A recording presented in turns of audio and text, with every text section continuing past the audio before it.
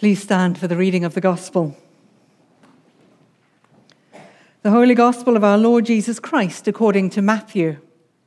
Glory to you, Lord Christ. Reading from Matthew chapter 7. Ask, and it will be given to you. Seek, and you will find. Knock, and it will be opened to you. For everyone who asks receives, and the one who seeks finds, and to the one who knocks it will be opened. Or which one of you, if his son asks for bread, will give him a stone? Or if he asks for a fish, will give him a serpent? If you then, who are evil, know how to give good gifts to your children, how much more will your Father who is in heaven give good things to those who ask him? The Gospel of the Lord. Praise to you, Lord Christ. Please have a seat. It's my great delight to welcome Lee to share words with us tonight, a homily tonight. Let's pray for Lee as she comes to speak. Heavenly Father, I thank you so much for Lee. I thank you for the way that she loves you and serves you. I thank you for the way she trusts you and listens to you. And Father, I ask now that as she shares out of the ways that you have taught her and brought her along this path, that we will listen well and that we will hear your voice through Lee's. Help us to pay attention. And Father, I pray for your blessing on Lee, both as she speaks and then later on as she goes home. Hold her close to your heart, dear Father. Amen. Good evening, everyone. My notes say have a seat, but you already have, so we're off to a good start. It's really good to be here with you. So tonight I'm talking about fasting. And of all the disciplines that we've walked through this Lenten season, fasting may be the most obscure or unknown to us. We're each coming here tonight having had a different experience or points of view on fasting. As a kid, the only thing I knew about fasting was that the cafeteria served fish sticks on Fridays during Lent because some kids didn't eat meat. So no matter where we're coming from, I want to first start with some practical orienting points on the kind of fasting that I'm talking about. And then I'll go through what happens in our spirits and in our souls when we fast. And I'll end with an invitation. So first, I'm not going to go in depth into the theological points of fasting. Rather, I'll offer some grounding guidelines and points. So in our context, fasting is temporarily abstaining from something for a spiritual purpose. So there are other reasons that people fast, sometimes for political or physical reasons, but ours is a spiritual purpose. Most examples of biblical fasting are abstaining from food and drinks other than water for a period of time.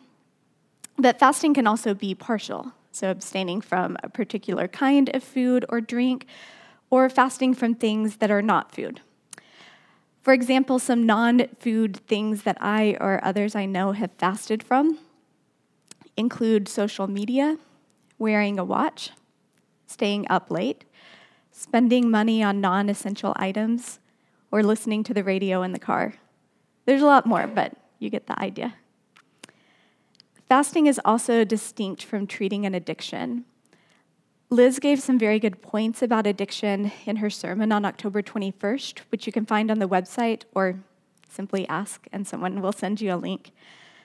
So if you're aware or wonder if there's an area of sin or addiction in your life that needs to be addressed, please talk to one of the pastors. They'll be glad to talk with you. 3 more points.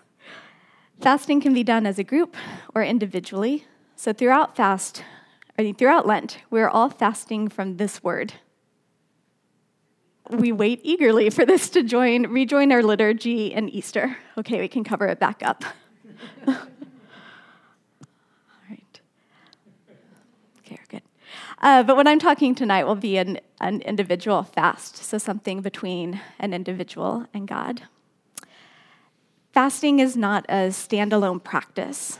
So in the Sermon on the Mount in Matthew 5, Jesus' words about fasting directly follow his teaching about prayer. And other parts of that sermon touch on giving and worship and service and the other sermons that have happened during Lent. So if you've missed any of those, I encourage you to go back and listen to them after tonight. And my last grounding point is that there is no biblical mandate to fast, which is why I'll end tonight with an invitation. As Richard Foster says in Celebration of Discipline, there simply are no biblical laws that command regular fasting. Our freedom in the gospel, however, does not mean license, it means opportunity.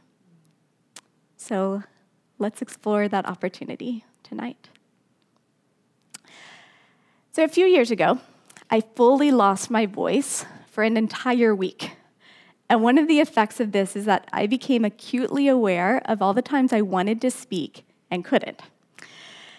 And this desire was strongest in the car when I was driving and wanted to inform my fellow drivers that they were not driving well and encourage them to do better. One of the things that happens when we fast is that our desires are revealed. So though my fast from speaking was not intentional, it did uncover my good desire for other drivers to follow the rules and to be safe. Another thing that fasting does is uncover our sins. So it's not sinful to speak to other drivers on the road, but the manner in which I was speaking and my heart's attitude towards them was. It revealed this hard place of anger and bitterness towards people whose actions made me feel unsafe and inconvenienced. The third thing that fasting can do is expose our fears that God will not provide for us. My sinful attitude and behavior towards my fellow drivers was at least in part motivated by my fear that I wouldn't get to where I wanted to go as quickly as I wanted to get there. And then that would have cascading effects that meant I wouldn't get the things that I thought I wanted and needed. When we fast, we choose to create an empty space that would have otherwise been filled. And by making this whole, we invite God to uncover certain things and to fill the void with his very self. I love the opening words of the Collect for Purity that we pray each service. Almighty God, to you all hearts are open, all desires known. I love them because God knows our deepest longings even when we don't.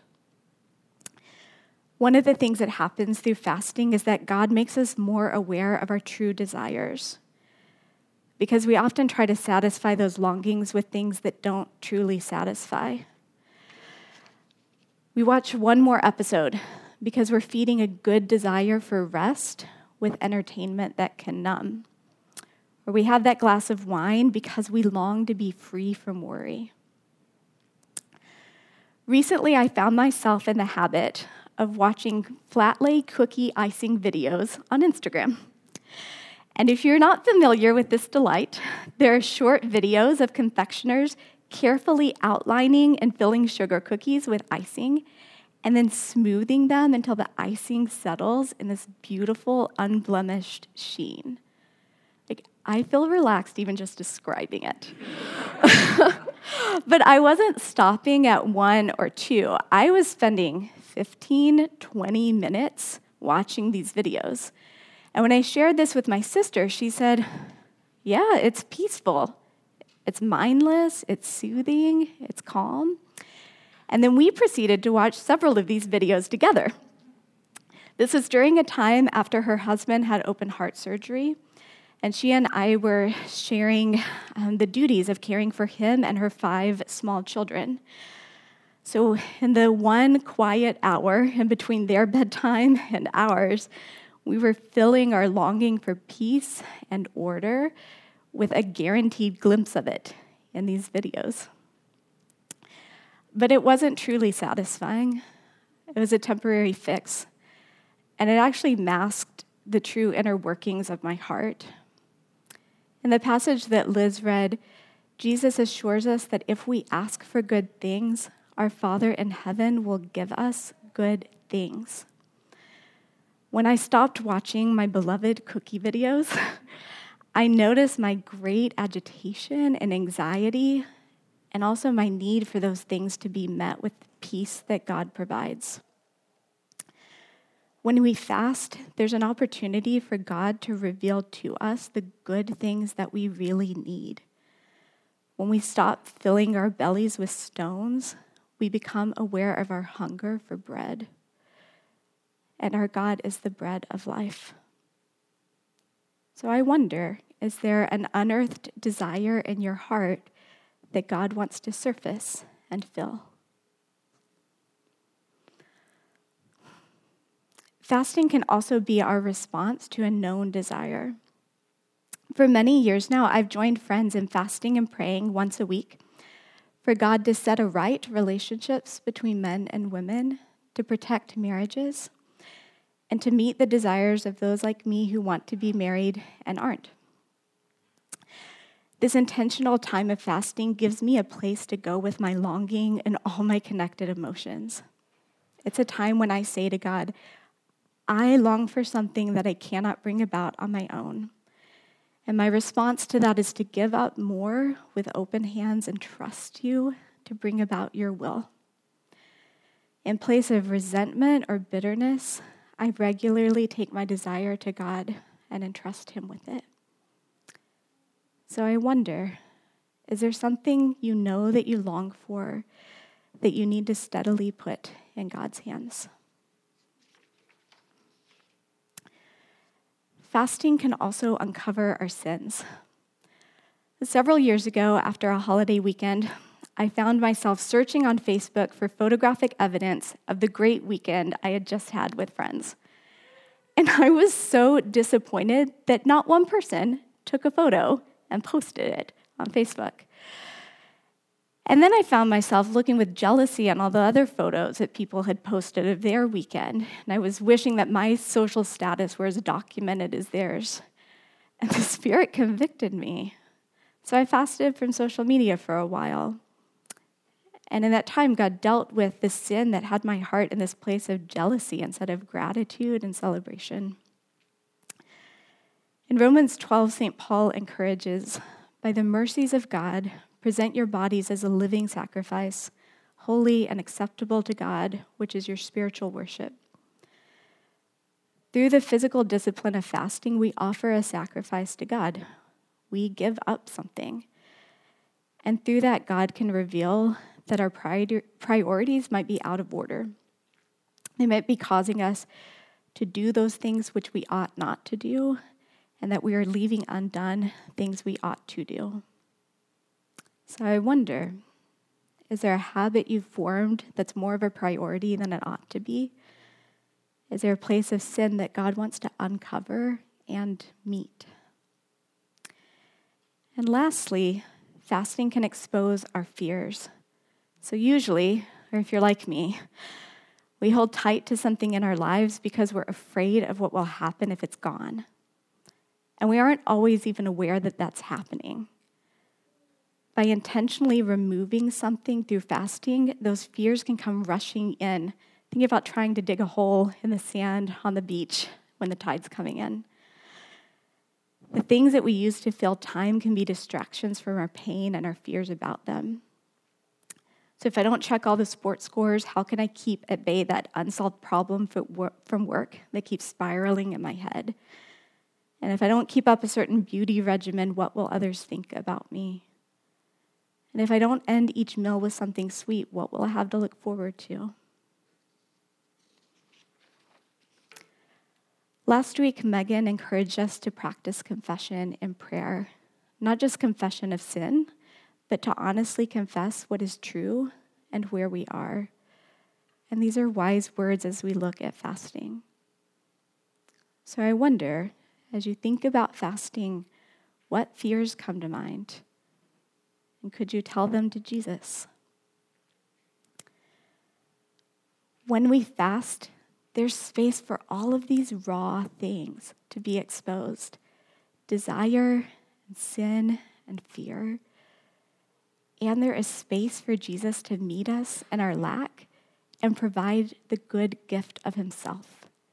It's the good news of Easter that we are moving towards. And just as on Easter, when our fast will come to an end, we'll experience the relief and joy of chocolate and beer and photos of our friends, our deepest longings and sins and fears will cease when Jesus returns. What glory! It's worthy of the word that we're not saying right now. God promises to us in Psalm 81:10, "Open your mouth wide, and I will fill it." So now the invitation. We have 2 weeks left in Lent. So if you're not already fasting, I invite you to try it. And if you are currently fasting, I invite you to try it anew with fresh eyes and heart. If you're not currently fasting or haven't ever before, I offer a practical suggestion influenced by Aaron Damiani's idea in his book, The Good of Giving Up. First, pray.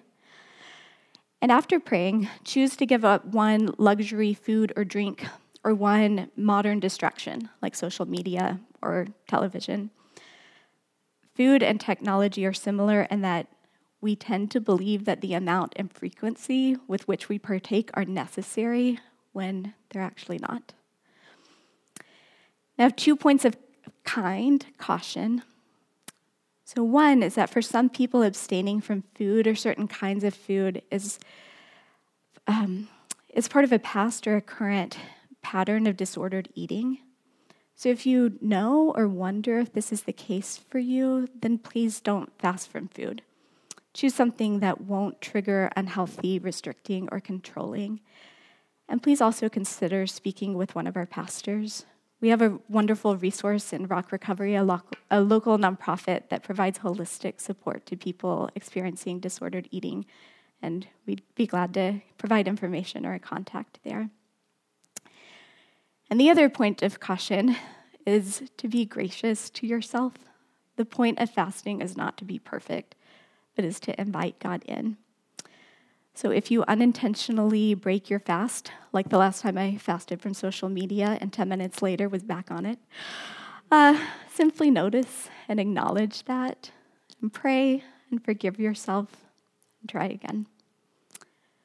Would you choose to make space for Jesus to meet your desires, sins, and fears with his very self in these 2 weeks? And I have one last invitation for tonight. As you come for communion, look at your hands as you hold them out, open and empty, and watch with wonder as they are filled with bread, the body of Christ. And then open your mouth wide and let it be filled with wine, Christ's blood, which he shed for us that we might not thirst again. And let that be an encouragement to you as you fast, that it is Christ who fills you. Amen.